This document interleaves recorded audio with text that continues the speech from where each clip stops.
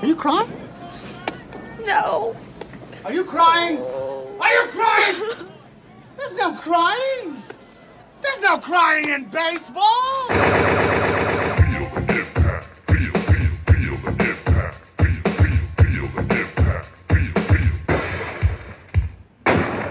All right, welcome to the show. The show is Double Impact, the podcast where we double back on the movies that impacted us growing up as 90s kids and decide whether they hold up today or are best left in the past. I'm Tristan.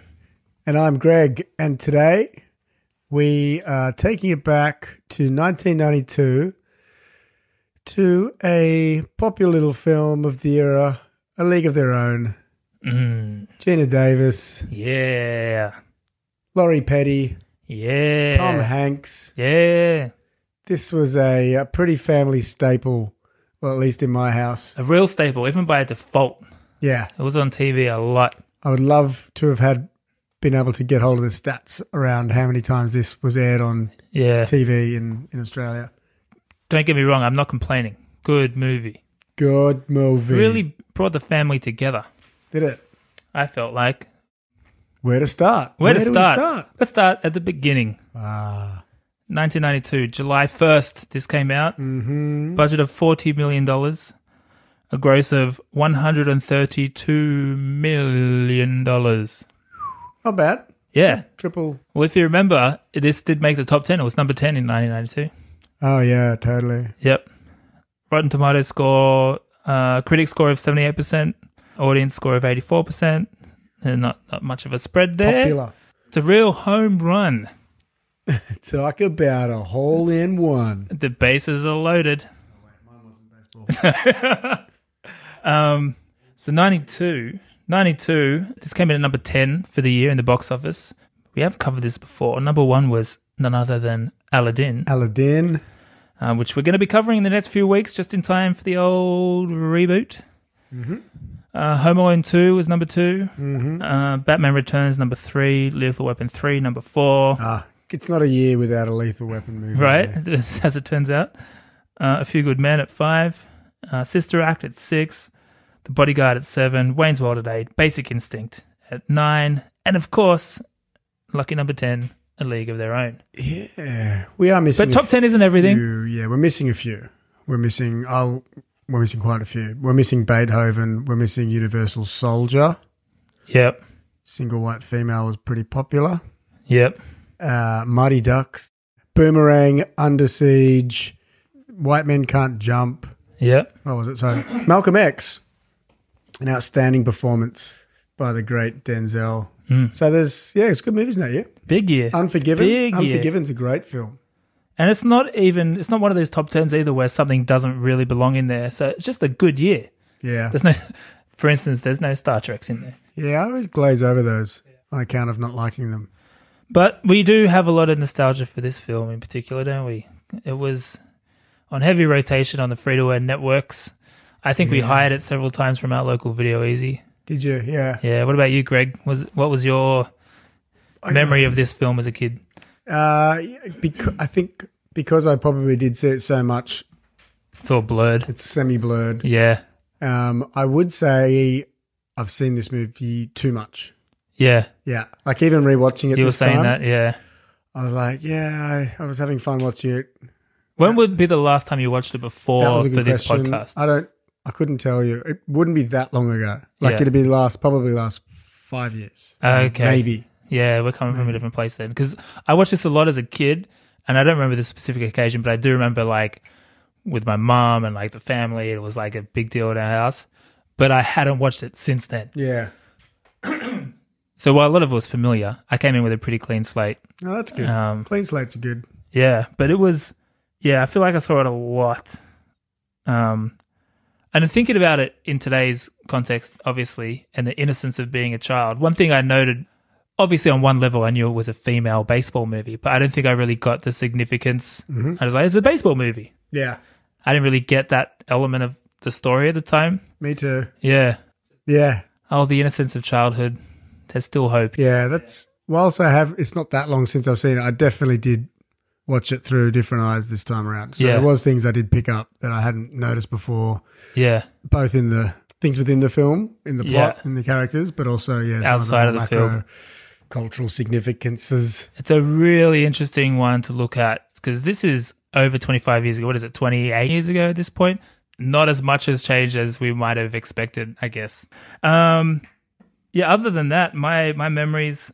Laurie Petty was a big deal in my childhood. Yeah, I think because of Point Break. You were thirsting? Yeah. Even in this movie, even in this. As an adult, I had less sympathy for her. But I'm a younger child too, so maybe there was a bit of that as I was a kid. Maybe. Yeah. Not for me. I don't know. But Laurie Petty's so fascinating. She's such a strange, interesting person. Is she? I don't know her. I watched a bunch of interviews with her off the back of this, and it's just like, who are you, Laurie Petty? So interesting. She's Tank Girl. Yeah, she's Tank Girl, she's Point Break, she's League of Their Own, and she's not the type, she's not like Jennifer Lawrence that does 50 movies a year. But what she has done is all pretty legit, so that's pretty cool. She was almost in Demolition Man as well. She's probably too edgy for that role because that would take the edge off the main men.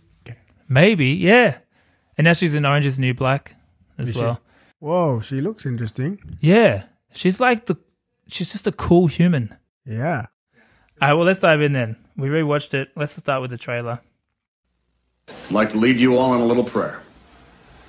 Dear Lord, may our feet be swift, may our bats be mighty, and may our balls be plentiful.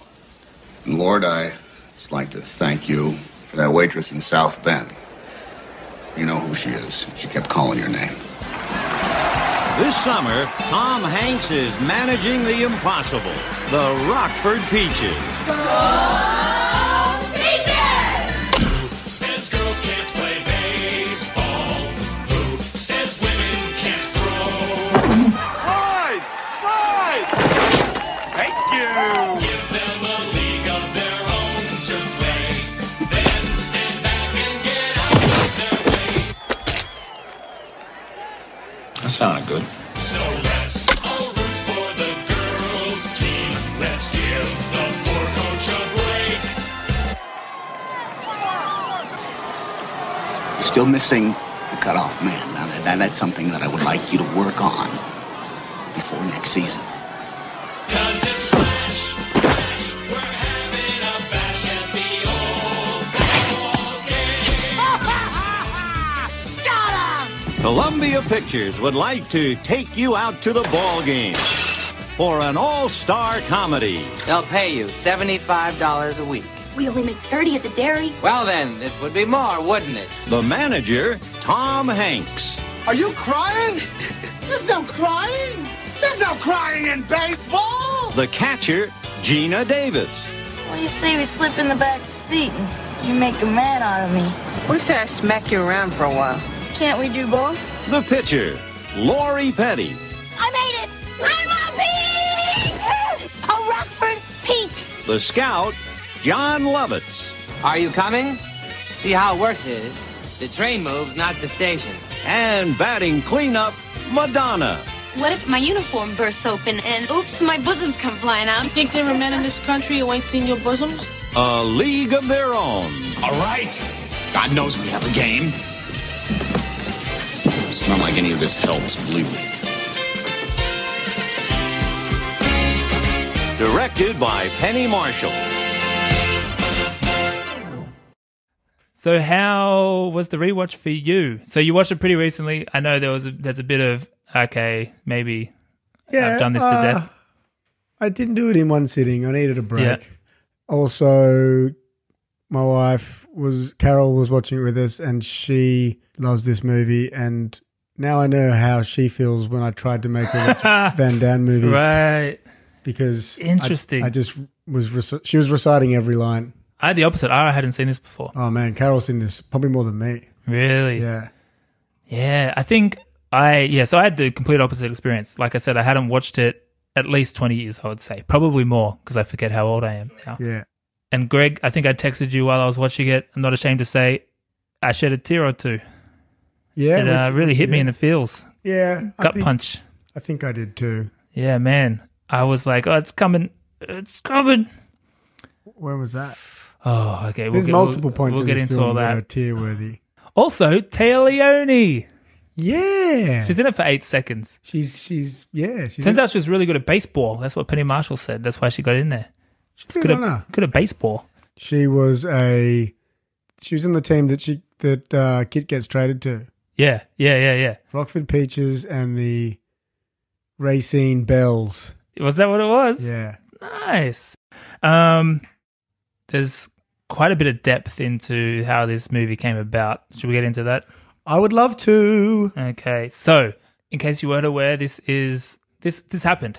And that's kind of the conception of this film was What happened? someone out there made a documentary about it, but basically it started as the All-American Girls Softball League because they're women, I guess. It was the logic at the time. Yeah, I guess that was the logic at the time. But this was off the back of World War II. The men were out there fighting, apparently, and Mr. P.K. Wrigley of Wrigley's Gum fame, but also Chicago Cubs fame, but I guess also Mr. Baseball fame, was worried that baseball was going to lose steam and decided to make a women's league. So that happened, and it went from 1942. It started to die down once the war was over, but it did keep going till 54. And then it was over, and then it kind of just disappeared from the cultural consciousness like it never happened. Aww. Yeah. But it probably is back now to some capacity, isn't it? Yeah, I guess there must would be be, female right? baseball, yeah. Yeah, it was pretty popular. And so a documentary was made. A Miss Penny Marshall saw this documentary and was like, what the fuck is this? I never knew this happened. And if I didn't know, I guess a lot of people didn't know. I'm going to tell the story. I'm going to tell the story. Do we know much about Penny Marshall? Let me do a little Penny Marshall roundup because she's a gangster. Yeah. A lot of people know Penny Marshall from Laverne and Shirley or Lavoine. Heel, Shemazel, There you go. something Incorporated. Yeah, something like that. Lavoine and Shoyley. Is that it? Is that show? Yeah. Cool. Always changed the channel when that came on when I was a kid. Right. So she started as an actress, went on to be a very big-time director, similar to her brother, Gary Marshall, big-time director. Big time. So he did Huge. Pretty huge. Woman. He was involved in Happy Days and a bunch of other TV shows, which is Mork and closely Mindy. linked to... Yes. He's in this. Gary Marshall? Yeah. He plays... Well, he plays... I forget his name in this, but it's supposed to be The P.K. Man. Wrigley, but they Yeah, couldn't he's get a- the rights. He's a chocolate man. He's an off-brand Wrigley. Yeah. But Penny Marshall started as an actress. Her first appearance was in a Head and Shoulders commercial with a Miss Farrah Fawcett, and she was signed on as the kind of what was it? She was hired to play the girl with stringy, unattractive hair, and Farrah Fawcett was hired to play a girl with thick, bouncy hair. Obviously, Farrah Fawcett's hair is amazing. Lucy, let me borrow your shampoo. What a roommate. Can't you ever buy your own stuff? Well, Lucy, I'm not exactly dressed to go to the store right now. How convenient. Head and Shoulders. I know it really works against your dandruff, but what about my gorgeous hair? Your gorgeous hair will love it.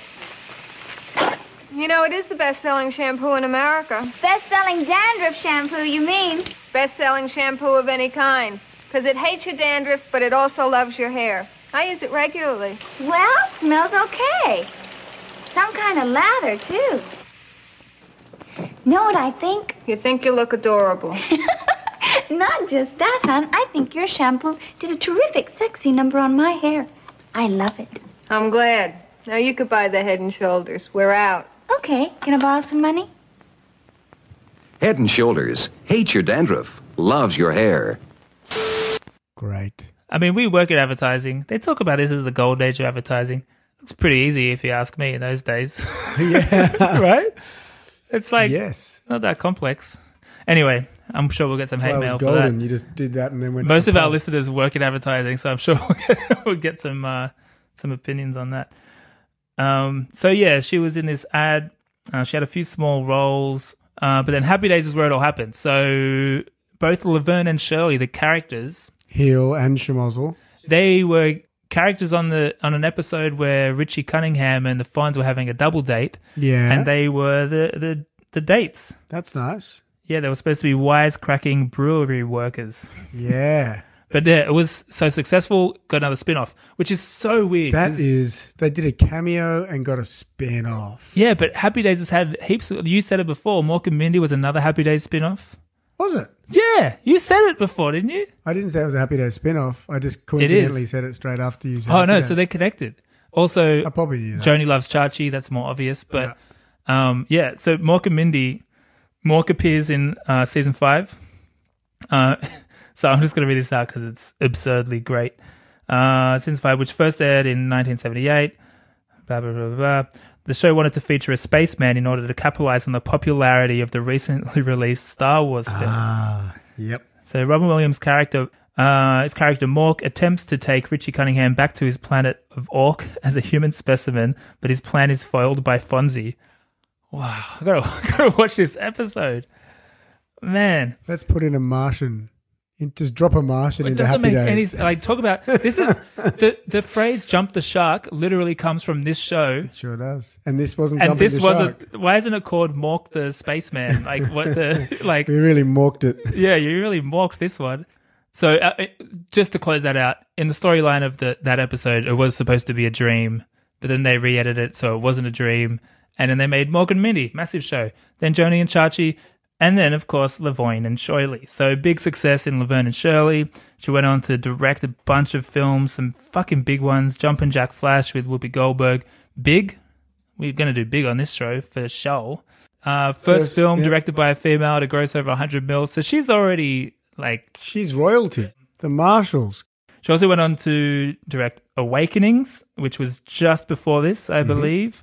Which I haven't seen, but I've seen it. It's got massive Rotten Tomatoes score, and it's got Williams and De Niro. It's in the mental hospital type thing, and Robin Williams is a doctor, or what? They're both doctors, or one of them's a doctor. Does and he one put of on them's a like clown patient nose that doesn't talk?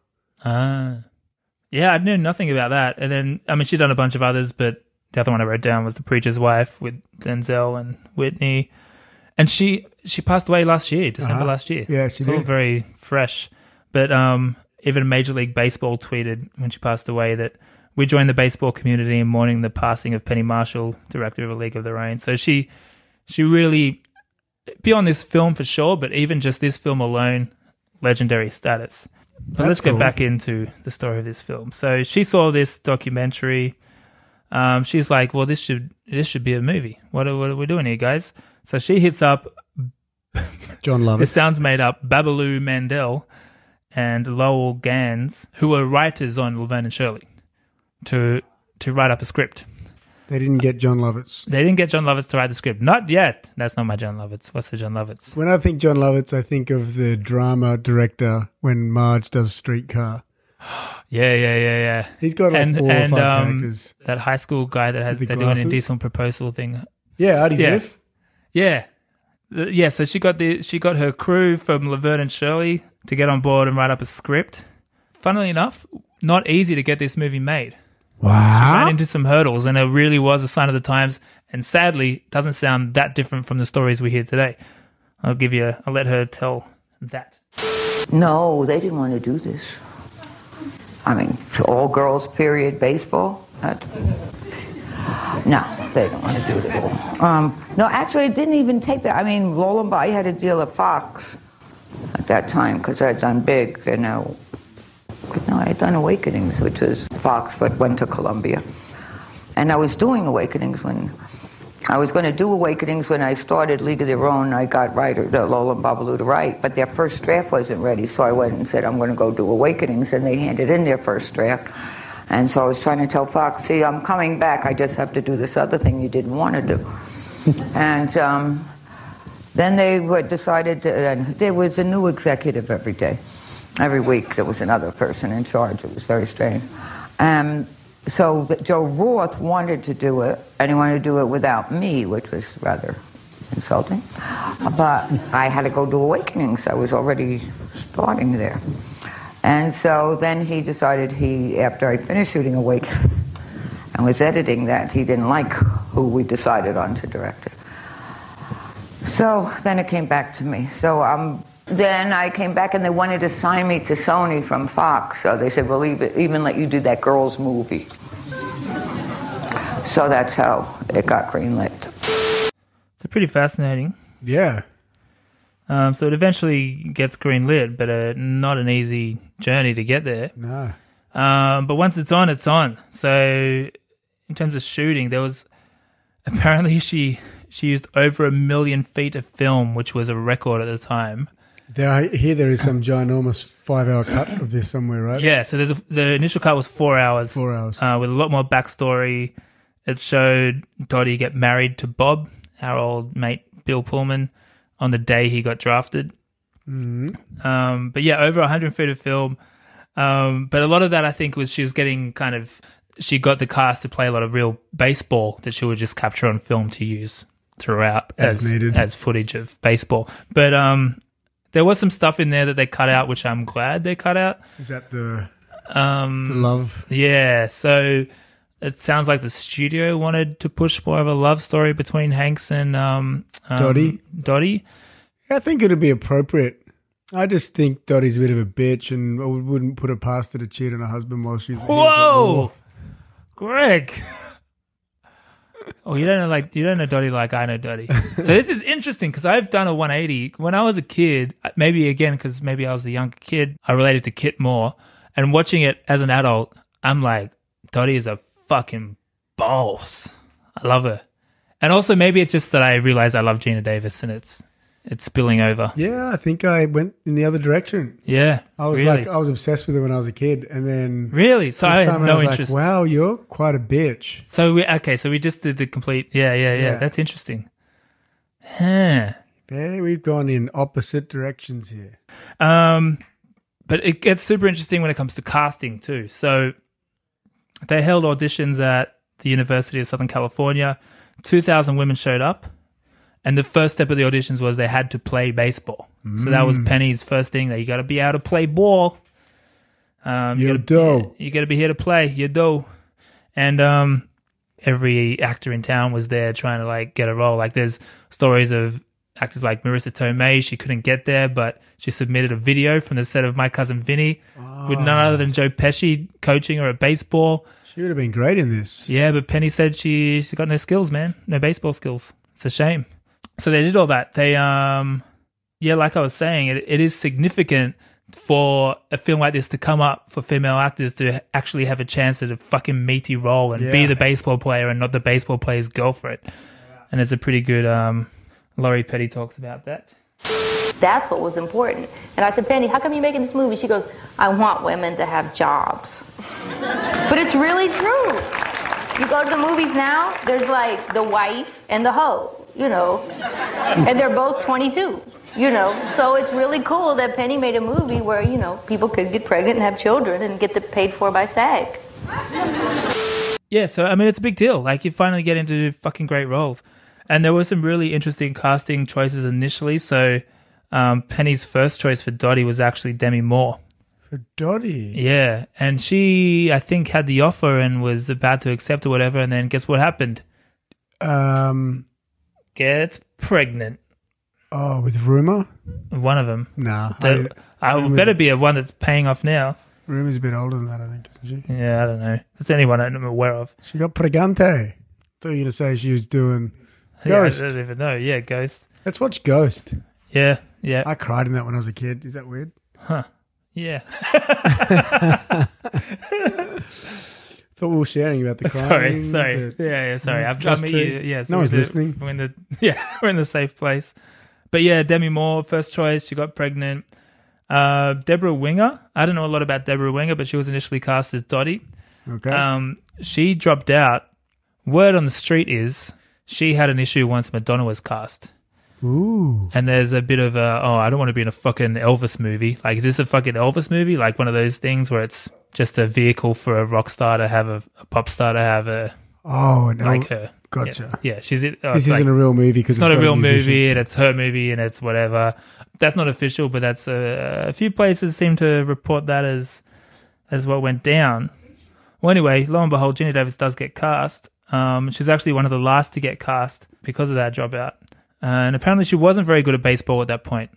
But another beautiful story of this movie, Gina Davis, very tall, 6 foot. She always felt a bit awkward about her height. Found out through this movie that she had athletic ability and she went on to almost be in the Sydney Olympics. For archery. Yeah. So that's fucking cool. So she's a whole other amazing... And this movie was the catalyst for... She never did any sport until this movie. Now that I didn't know. Now I knew about the Olympics thing, and Yeah. I knew she was. I've seen footage of her being a mean archer. And she just missed out on Sydney Olympics. She was like, she came in 24th, and I think quite a few go. So she was very close. I didn't know that it was off the back of like this. That's cool. So why don't, similar to what we did with Penny Marshall, why don't I do a quick detour on Gina Davis because she's quite a legend. Yeah. Think about where she was just before this. She just won an Oscar. Long Kiss Goodnight, man. Yeah, well, okay, so that's interesting. But just before this, wins an That's Oscar. not the Oscar. Wins an Oscar for Accidental Tourist.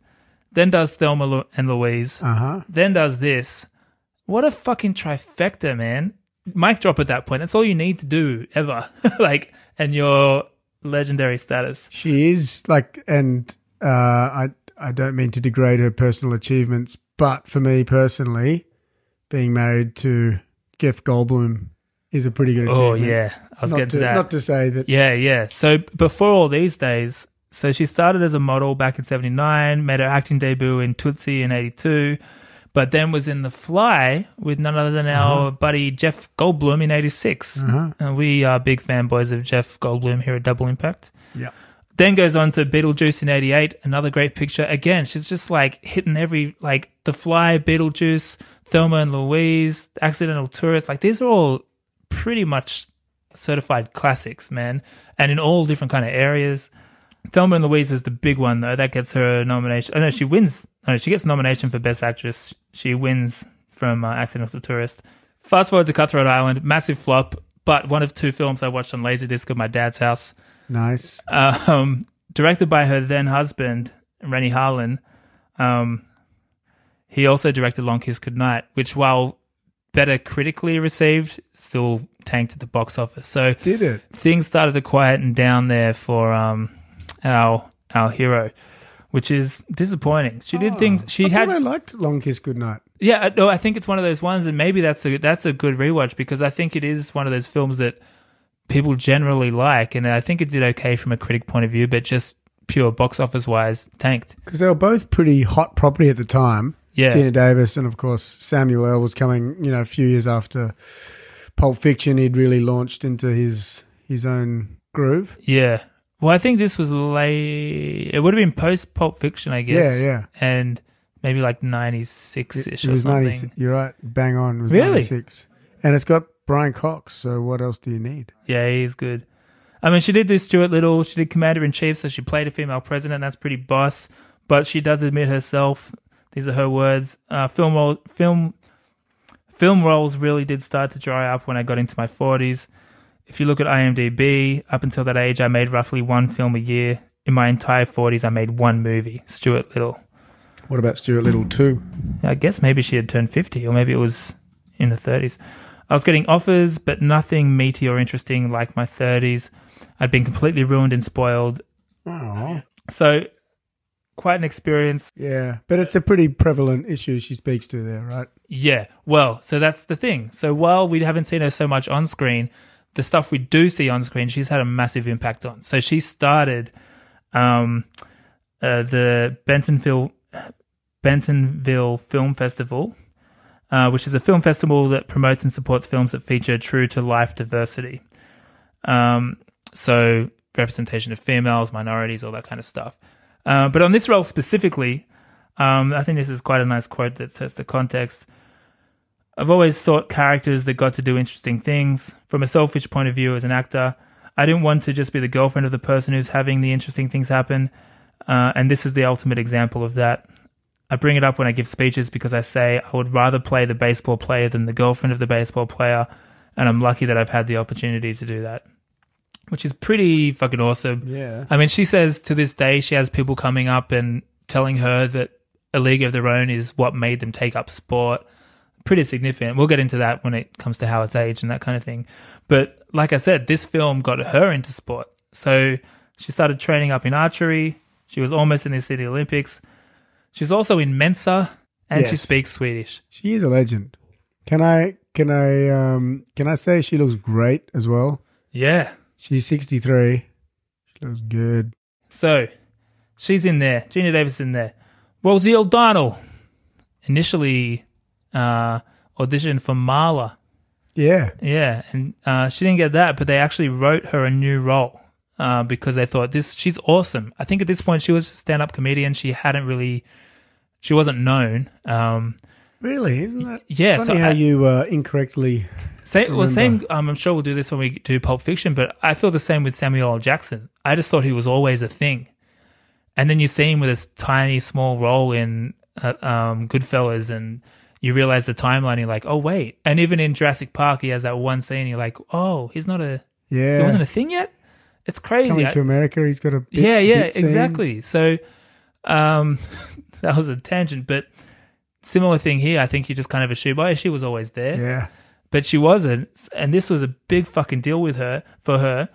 They wrote her this new role, and they wrote her to be buddies with Madonna, and they became real life buddies. I saw this amazing interview with them. That's nice. Yeah, it's fucking weird because Madonna is at the height of her fame, and Rosie O'Donnell's just kind of a normal woman, and they become like good mates, Ro and Mo, and they're going out. Like there's this interview with the two of them on Arsenio, and they're talking about going out to Spargo's or whatever these fancy places are that famous people go, and it's really nice. She's kind of sitting there going, I don't know who these people are, and like it's Madonna. It's really cool. Yeah, it's fun. You suddenly realize like, oh yeah, they're people just like us. Wow. Wow. Anyway, she's probably not like you can't have high doses of Rosie O'Donnell. She's pretty high octane. Yeah, but she's definitely a highlight of this movie. Absolutely. Yeah, she's up there. She's not my MVP, but she's up there. You got an MVP, do you? I got MVPs. Oh, the analogy works quite well for this picture. Yeah, because of the real sports. Home run, would you say, Greg? Stop saying that. Madonna's in it. She gets cast. There was someone else that dropped out, and somehow Madonna comes in the picture. But the main thing is they needed a dancer for that epic dance scene. Something I forgot entirely about. That was a good scene. It was a great scene. That was a great scene. How good was that? And the dancing was legit. That's all Madonna. Like she's again. She's Madonna. Yeah, but you kind of forget that at this point. Why was she wearing those stupid panties though? I would have loved a little something. But were they a legitimate pant? I think that was a thing then. That was a thing? Yeah, I guess they were. It's the 40s. What do you call them? Pantaloons? I don't know. They could be that could actually be pantaloons. I like saying pantaloons. I know, but this could be it. Finally. Betty Spaghetti was Penny Marshall's daughter. Yes. Got pregnant on set. Penny Marshall became a grandmother as a result of this picture. Oh. Yeah. There was a Cusack in this movie. With Rob Reiner, because her name is Reiner. Yeah, there you go. Connecting the dots. The casting goes on and on and on with this, but how can we not talk about Miss Laurie Petty? Yeah. So she was a legit baseball player in her day in terms of growing up, not professionally, but she was the pitcher on a male baseball team in her neighborhood. Yeah, so she's a bit of a gangster. She obviously, as you heard in that other clip, she's super excited about this role, and the way she talks about kind of the character and the way Penny directed her, it's pretty cool insight into the movie. I won't try and explain it.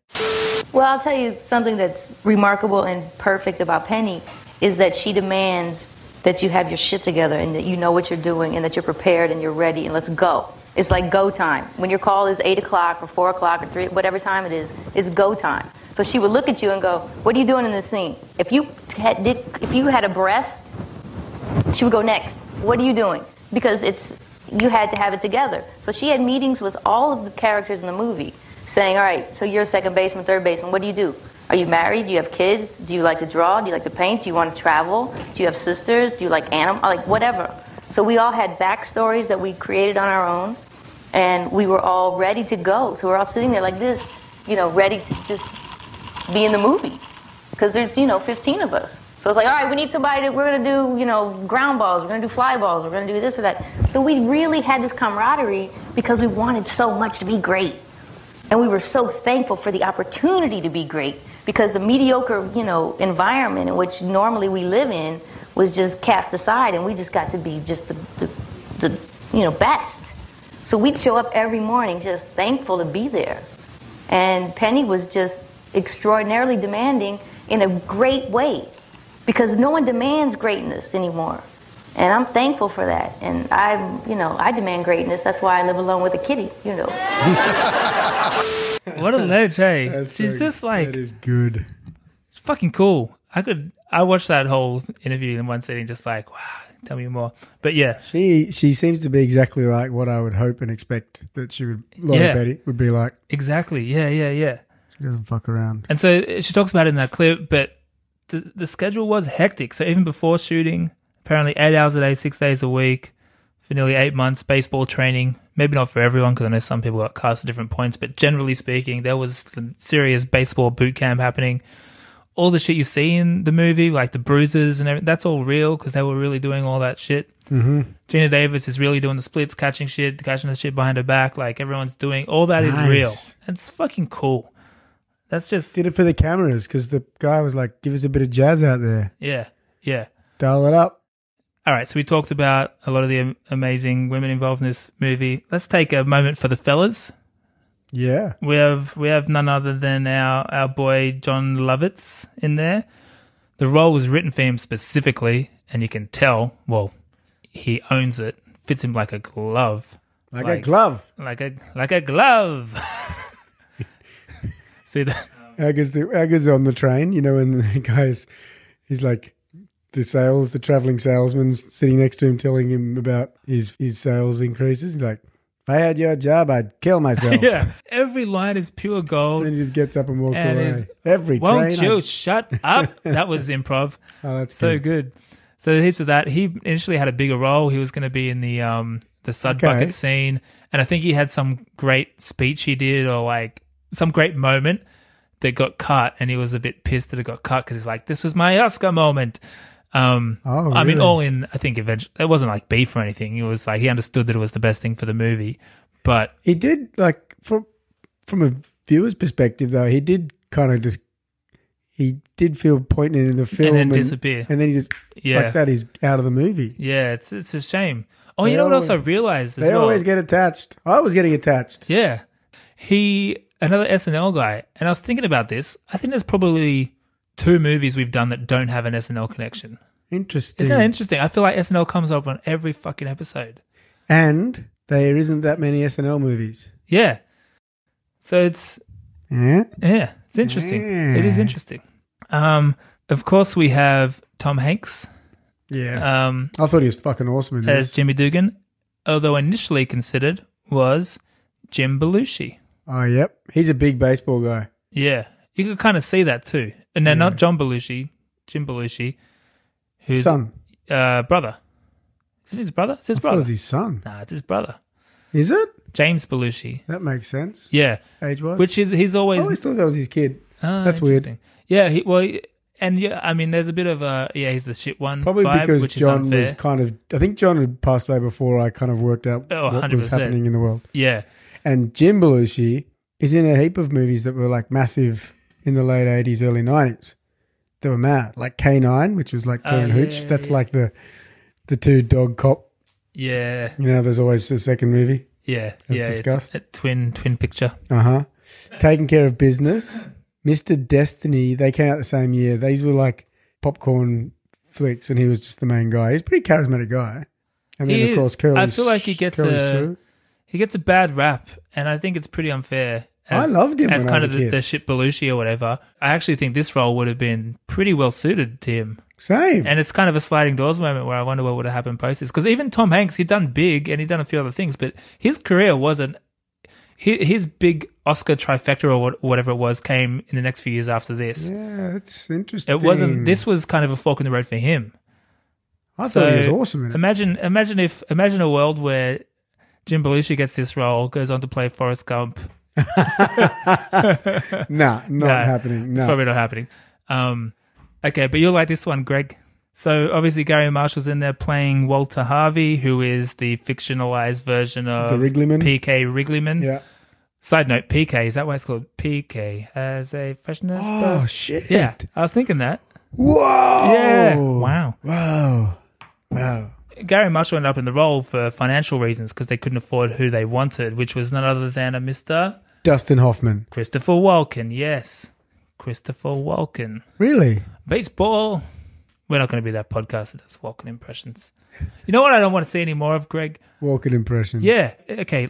Any late night show host listening to this, don't ask celebrity guests to do Walken impressions. It's not interesting. I am okay hearing more. Nah.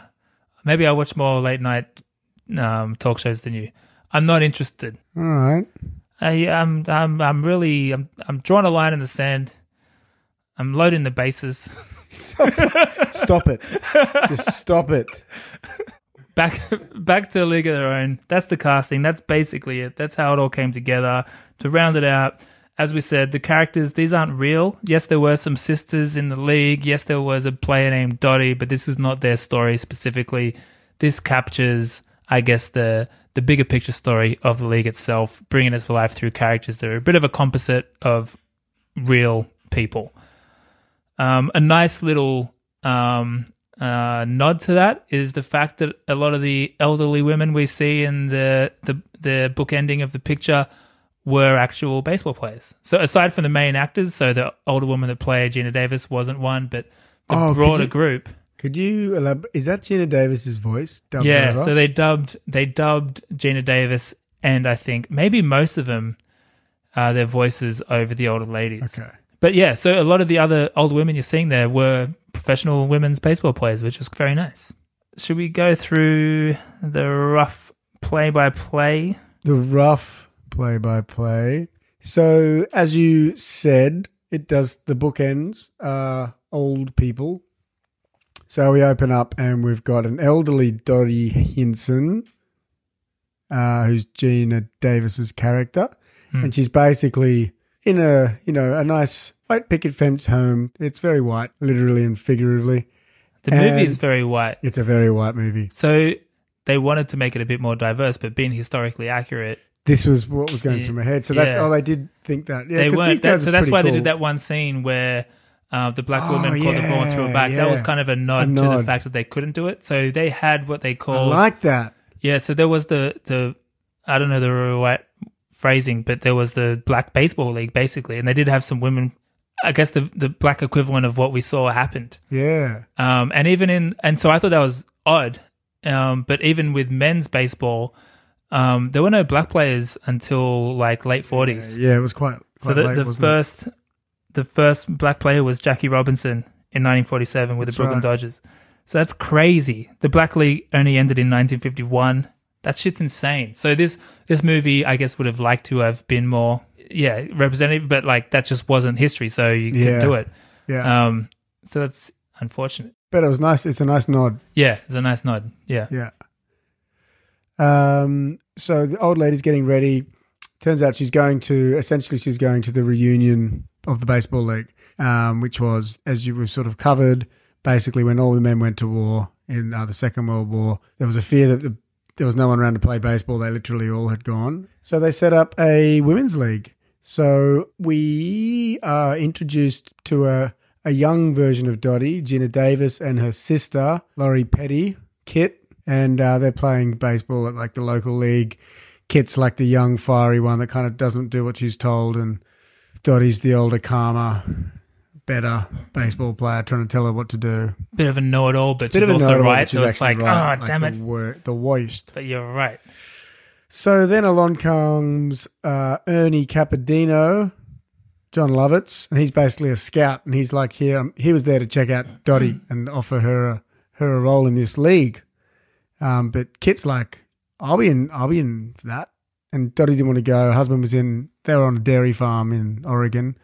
Dottie's husband, Bob, was at war. She's like, nah, I'm just waiting for Bob to come back to knock me up and pump out some kids. So then essentially he's leaving, and then Kit's like, oh, I'll go. And he says, if you can convince your sister to come, you can come too. So he wasn't interested in Kit. Kit convinced her sister to go. So they go along to the trials. They get on the train. They go to the trials. We lose. Oh, along the way, they pick up another player or two. Pick up Marla. I love Marla. Which made me, there's a bit of dust in the room at that point. Yeah, Marla's not uberly attractive. So one of the important call out, John Lovitz's character, he's very clear that the baseball league that they're trying to build is built around hot chicks that can play baseball. Yeah. Essentially. Yeah. The girls, Dottie and Kit, say they're not leaving until he takes her with him because she's great at baseball. You can't not take her because she's not hot. And then they go and they all try out. You meet Madonna, you meet all your leads, and they basically have a draft and they go off into different teams. And then the movie essentially follows them around the league. There's only 4 teams. It's a World Series with the 4 teams. Yeah. I mean, that's pretty accurate, I think, with the actual thing. Is it? Yeah. Yeah. Yeah. What else happens that's important? I rate Madonna in this, hey. Good performance. Probably her best. It's pretty understated. Yeah. Then of course the most important other introduction than the girls all meeting each other and put in their teams is Tom Hanks's character. Yeah. So he's basically a washed up ex-player, Jimmy Dugan, probably washed up way ahead of schedule. He was still pretty young. And so the Wrigley's man wants him to come and coach. He drank quite a lot of fluid that day, as it turned out. Yeah, he did a big wee. So Penny Marshall was in the store with a bucket and a hose, apparently making those noises. So he's there pretending to pee, and he didn't know how long it was going to go for either. So he's standing there pretending to pee, just going along with whenever Penny decided he was done. It's good. So they play some baseball there. They have a few little adventures along the way. Yeah. There's a great scene at the bar. They sneak out to the bar one night.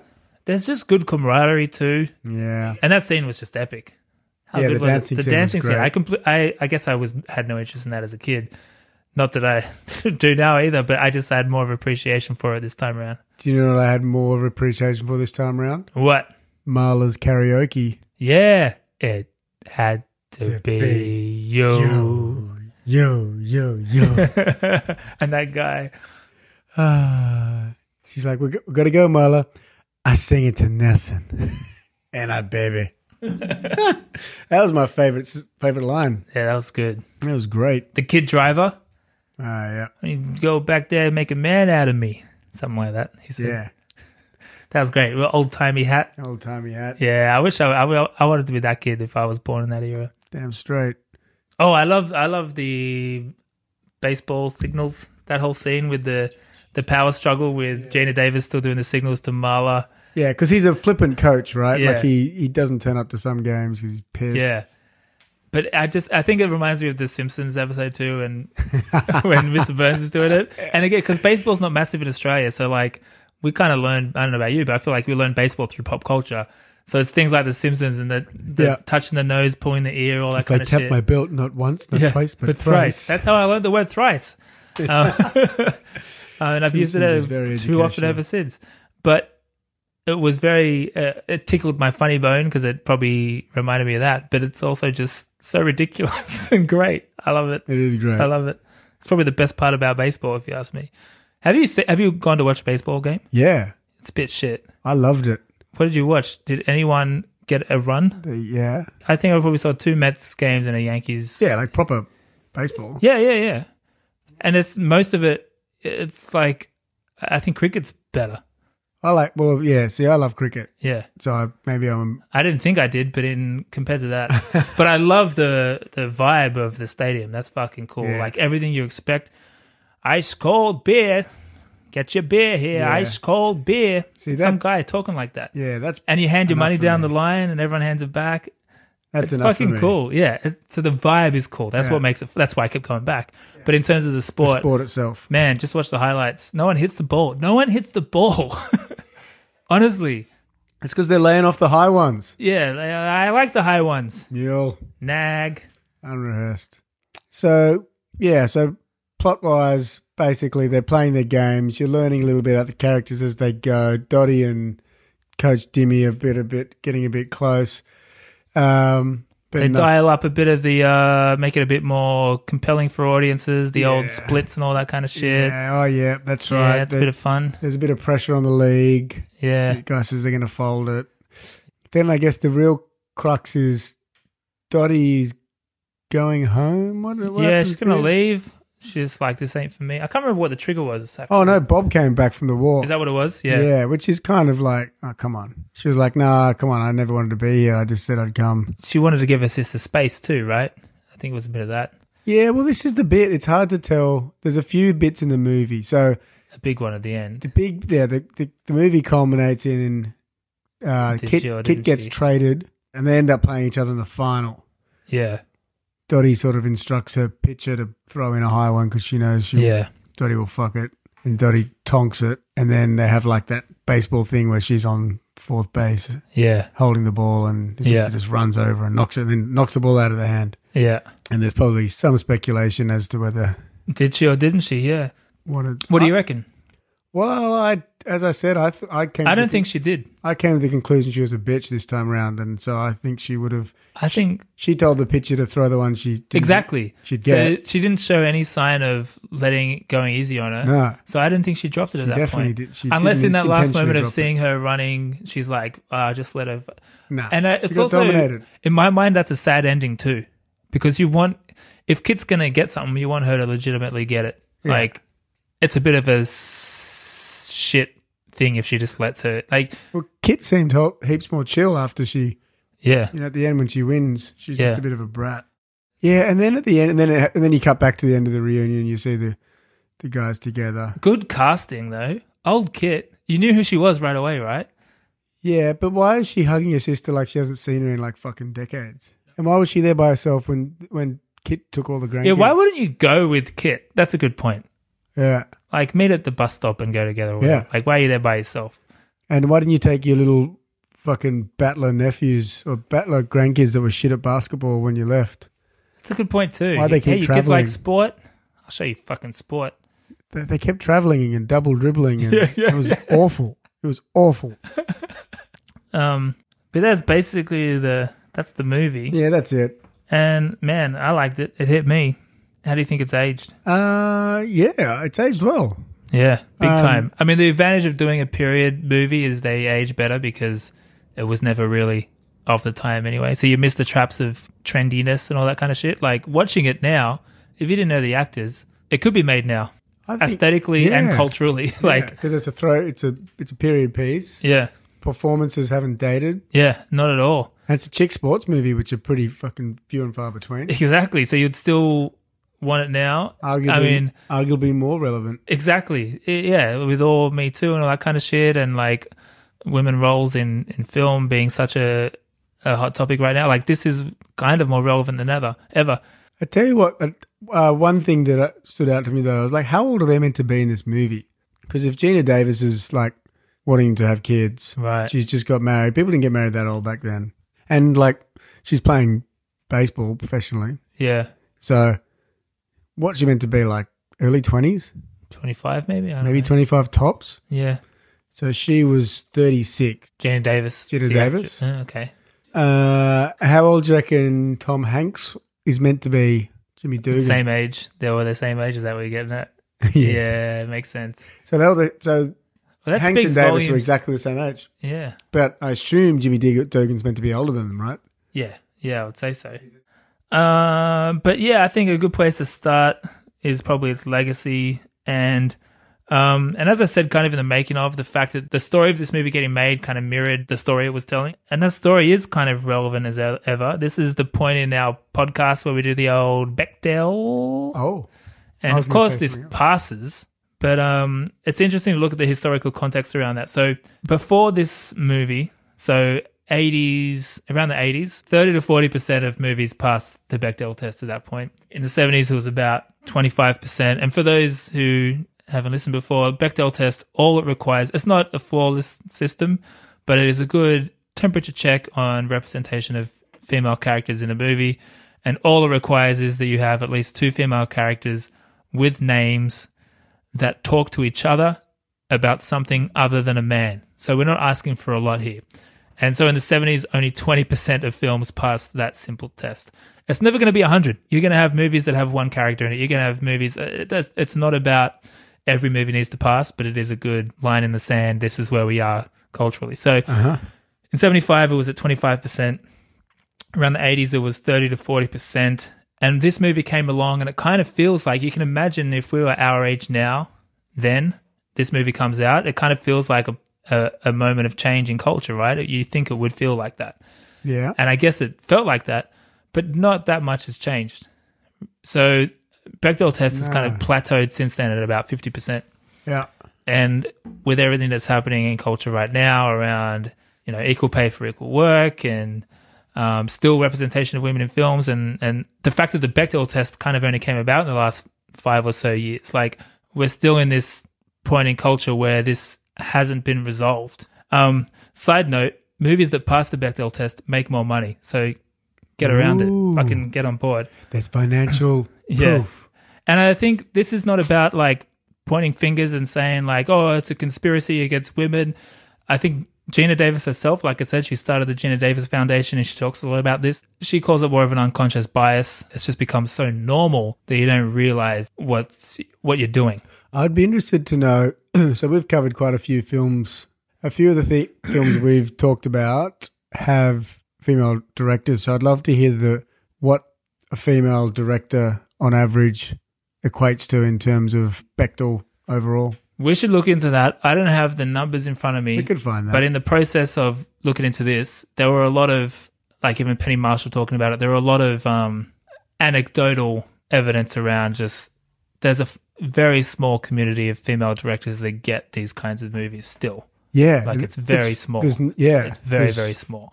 And you can imagine like, the you whole... can count them on a couple of hands. It's such one of those fucking things. We always talk about it. Hollywood's so quick to pat themselves on the back. I bet if there weren't female categories at the Oscars, females would barely win fucking anything. Because look how many females have won Best Director. Maybe Catherine Bigelow.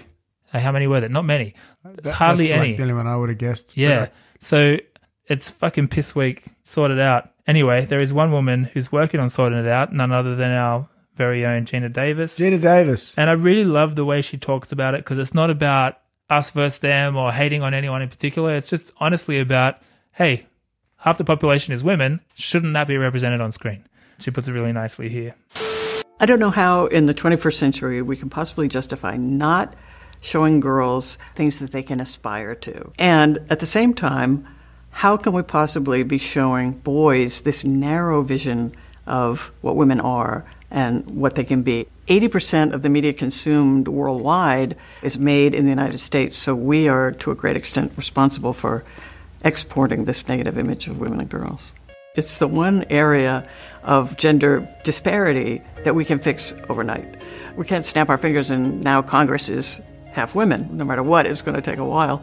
But in the next movie somebody makes, they can say, hey, wait, let's make some of the scientists women. Let's make 40% of the police force women and not talk about that they're women. Because no matter how much we tell them, boys and girls are equal and you can do whatever you want, if they're not seeing it, it's not sinking in as well. It's kind of working. There's movies that are coming out now that we've been directly credited with bringing that to their attention. So I'm really excited. I think for the first time since the 40s, the needle might actually move within the next few years. It is nice. And I think it's easy, especially as a couple of white men sitting here in a room, to be like, yeah, of course, yeah, but it's all like, whatever, it's that's small potatoes. We've come so far. But I was speaking to someone at work the other day, female, a fucking boss, raising kids at home, single mother. At school, the kid has a new principal. It's a female, and the kid's like, girls can't be principals. Like, it just shows you. Oh. And he grows up at home with a boss mum. And he said girls can't be principals. Girls can't be principals. So it's easy to dismiss this as like, oh, that's not a big deal. It is a fucking big deal. And our kids are watching TV and mobile phones all fucking day. And if they're building their perception of what the world is based on what they're seeing on their screen, so it should be representative of reality. They need girl principals. Yeah, exactly. But what I ultimately think is nice about this movie is that even for Gina Davis herself, she found out that she could be an athlete. And so it's almost like the character she played in this movie became part of her, the role model she probably needed growing up. So it's kind of this beautiful thing of, which went on to, she kind of paid it forward because all these people now come up to her and say, I started sport because of you. So with everything discussed, it feels pretty prime remake territory I have some thoughts on this, Greg. Do you? For a remake, you thinking about a little recasty situation? I got a little recasty. All right, I think what's the 2019 version of this this is movie? prime for remake, isn't it? Yeah. For all the reasons we've discussed. Well, I would... All right, I'll get mine out of the way first because I do want to talk about the recasting. But what I would like to see, which I didn't come up with this idea, I came across a tweet by a guy named Matthew A. Cherry, and it kind of builds off what we're talking about with the African American League baseball and that untold story. Yeah, okay. I'd you like want to a see spin-off. sort of a spiritual sequel that tells that story. Oh, nice. That would be fucking cool. So this is what this guy tweeted. Imagine a League of Their Own sequel that starts with the scene of the black woman throwing the ball back from the stands and you stay with her and it becomes a biopic on the 3 black women that played the African-American leagues and their names are Tony Stone, Mamie Peanut Johnson, and Connie Morgan. Like, that would be pretty fucking cool. And then even what we were saying before, even in the men's pros, there were no black men until 1947. Like, tell that fucking story. So it could be really interesting to do a similar... Similar type of movie, but looking at all the different areas that weren't covered yet. That could be cool. Having said that, if this movie was made today, who do you think we'd get? Mate, my picks are all boring. I've only got one. I did everyone. Yeah. So who would you think, who would be the obvious choice for Dottie in 2019? 2019. You've already said her name. Jennifer Lawrence. Yeah. Yeah. Okay. She's low-hanging fruit for this role, isn't she? Got a similar look. Yeah. She's pretty She got the good stoic and alpha. That works. Kit, I've suggested someone born in this year, 92. Ooh. Miley Cyrus. Yeah. Yeah. Gone off piste a little there. No, I think she'd be that's a good cool. Kit. I like that. Jimmy, an obvious one. Yeah. Thought Brad Pitt could do that role quite well. Yeah, I don't think that's obvious. I think that's good. He's in a baseball movie already. Billy Bean, is that his name? Yeah, something like that. Yeah. Brad Pitt. I thought Brad Pitt could do one of his little quirky numbers on that role. Yeah, he can do a lot of spitting. He's a good spitter. Yeah. He's a good chewer. He's And always eating. He puts his hands on his hips well. He does his little quirks. I like his quirks. That works. Melissa McCarthy as Rosie O'Donnell. All right, so this is where my one comes in because I thought of that too. It's too obvious. But, all right, so the next one I came up with could play either Madonna's character or Rosie O'Donnell's character. Ooh. Yeah. Aubrey Plaza. Ah. You could see her playing like the tough Brooklyn type or the Madonna type. Get her in here. Yeah, that would be pretty good, Huge fan. She's a good egg. I'm a fan. But she could work in either one of those roles. That's good, yeah. I had Scarlett Johansson as May. Oh, that's good. I had Zach Galifianakis as Marla. With a beard. Yeah, that could be fun. Just do it. Just picture him doing those roles. Now, John Lovitz, I had Kevin Hart. I'm not a massive Kevin Hart fan, but I feel he could have done. He's good in smaller. He's better like Will Ferrell. Yeah. Yeah, I like him as a non-lead. Probably not historically accurate, but yeah. Yeah. Purely. And then finally, I had Eminem as the telegram deliverer. Got a telegram, Betty Spaghetti. Sorry. My palms are sweaty. Is there a Miss Betty Spaghetti? Yeah. Yeah, that was my joke that I planned. That's all I had. That's good. I'd watch that. I think we're essentially saying that this movie holds up. Yeah, it's it probably more than holds up. Yeah, as I say, I didn't love watching it again because I've seen it so many times. Yeah, and that's fair enough. That goes with anything. But I respect it. Yeah, and yeah, more relevant than ever. I would say it doesn't just hold up. It's almost stronger. It's not like the other movies we do where it's like, yeah, it's still funny. It's like, no, this is. It's probably more potent now. Yeah. Yeah, people should watch is. this. We should be watching this and thinking about why this is 27 years old and not much has changed. 27 years old about a story from the 40s and not much has changed. Yeah. That shit's crazy. Very true. Like, what about female sports in general? That's what I wanted to mention. We're still not even there. Other than we're coming along. We're coming along, which is pretty good. The AFL, Women's That's AFL massive. League. That's one of those cricket, ones they've that taken off massively. NRL. Yeah, which is fucking cool. It is. It's great. And tennis is And they're obviously getting numbers, good. Like doing UFC is pretty good. Yeah, that's kind of happening. It's but very much happening. Yeah, what I like about that is it seems I don't know the full story of how these things happen, but a lot of it happened while with the Australian sports like cricket and AFL. It's a lot of very it happened new. while I was overseas, and I came back and they're a thing. Yeah. And the version in my head I like to believe is that someone finally decided to do it and people watched it. Like that's exactly what it is. yeah. So that's fucking cool. Yeah. So there's no It's- more they're like pulling no, numbers. people don't want to see that. They fucking do. It's the same with as you mentioned, the UFC. Like Dana White famously said, there'll never be women in the UFC. Right. And Did he say that? Yeah, totally. Yeah. Not that long ago. But he, you know, to his credit, he's very much openly admits that. Like, yeah, Right. I completely got that wrong because Yeah. the women pull big numbers. Yeah. They're amazing. Yeah. All right, so I think we've said it holds up. For me, it's a rewatch, but with an option to expand the universe, I guess, like a that. little bit, some spiritual sequels. My MVP is Gina Davis. I don't know about you. I'll take Tom Hanks in the spirit of equality. I thought enough. he stood out to me. In this rewatch, he stood out to me. Yeah. And probably if you'd asked me when I was a kid, I would have said Gina Davis. But for whatever, I just thought he was really good in it. Yeah, he was good. All right, well, that's what we thought. It's a What did you think? wrap, yeah. Let us know. Hey, we're on the Facebook now. Have you heard of Yeah. the Facebook? Something like that. Hit us up, You Double gotta put your Impact. bank details in. What are we doing next? We have a little bonus episode coming out later this week. No, we don't. That's actually wrong because that'll be last week by the time this comes out. I take it back. So in the next few episodes, we're going to be doing some certified classics, really testing our skills here. We're going to be looking at Goodfellas. Yep. We're going to be looking at Encino Man. We're going to be looking at Aladdin. More to come. These are just some of the ones on the roster coming up Get you soon. excited. Anyway, thanks for letting us spend some time inside your ear holes. Chat soon. Bye-bye. Bye. Yeah.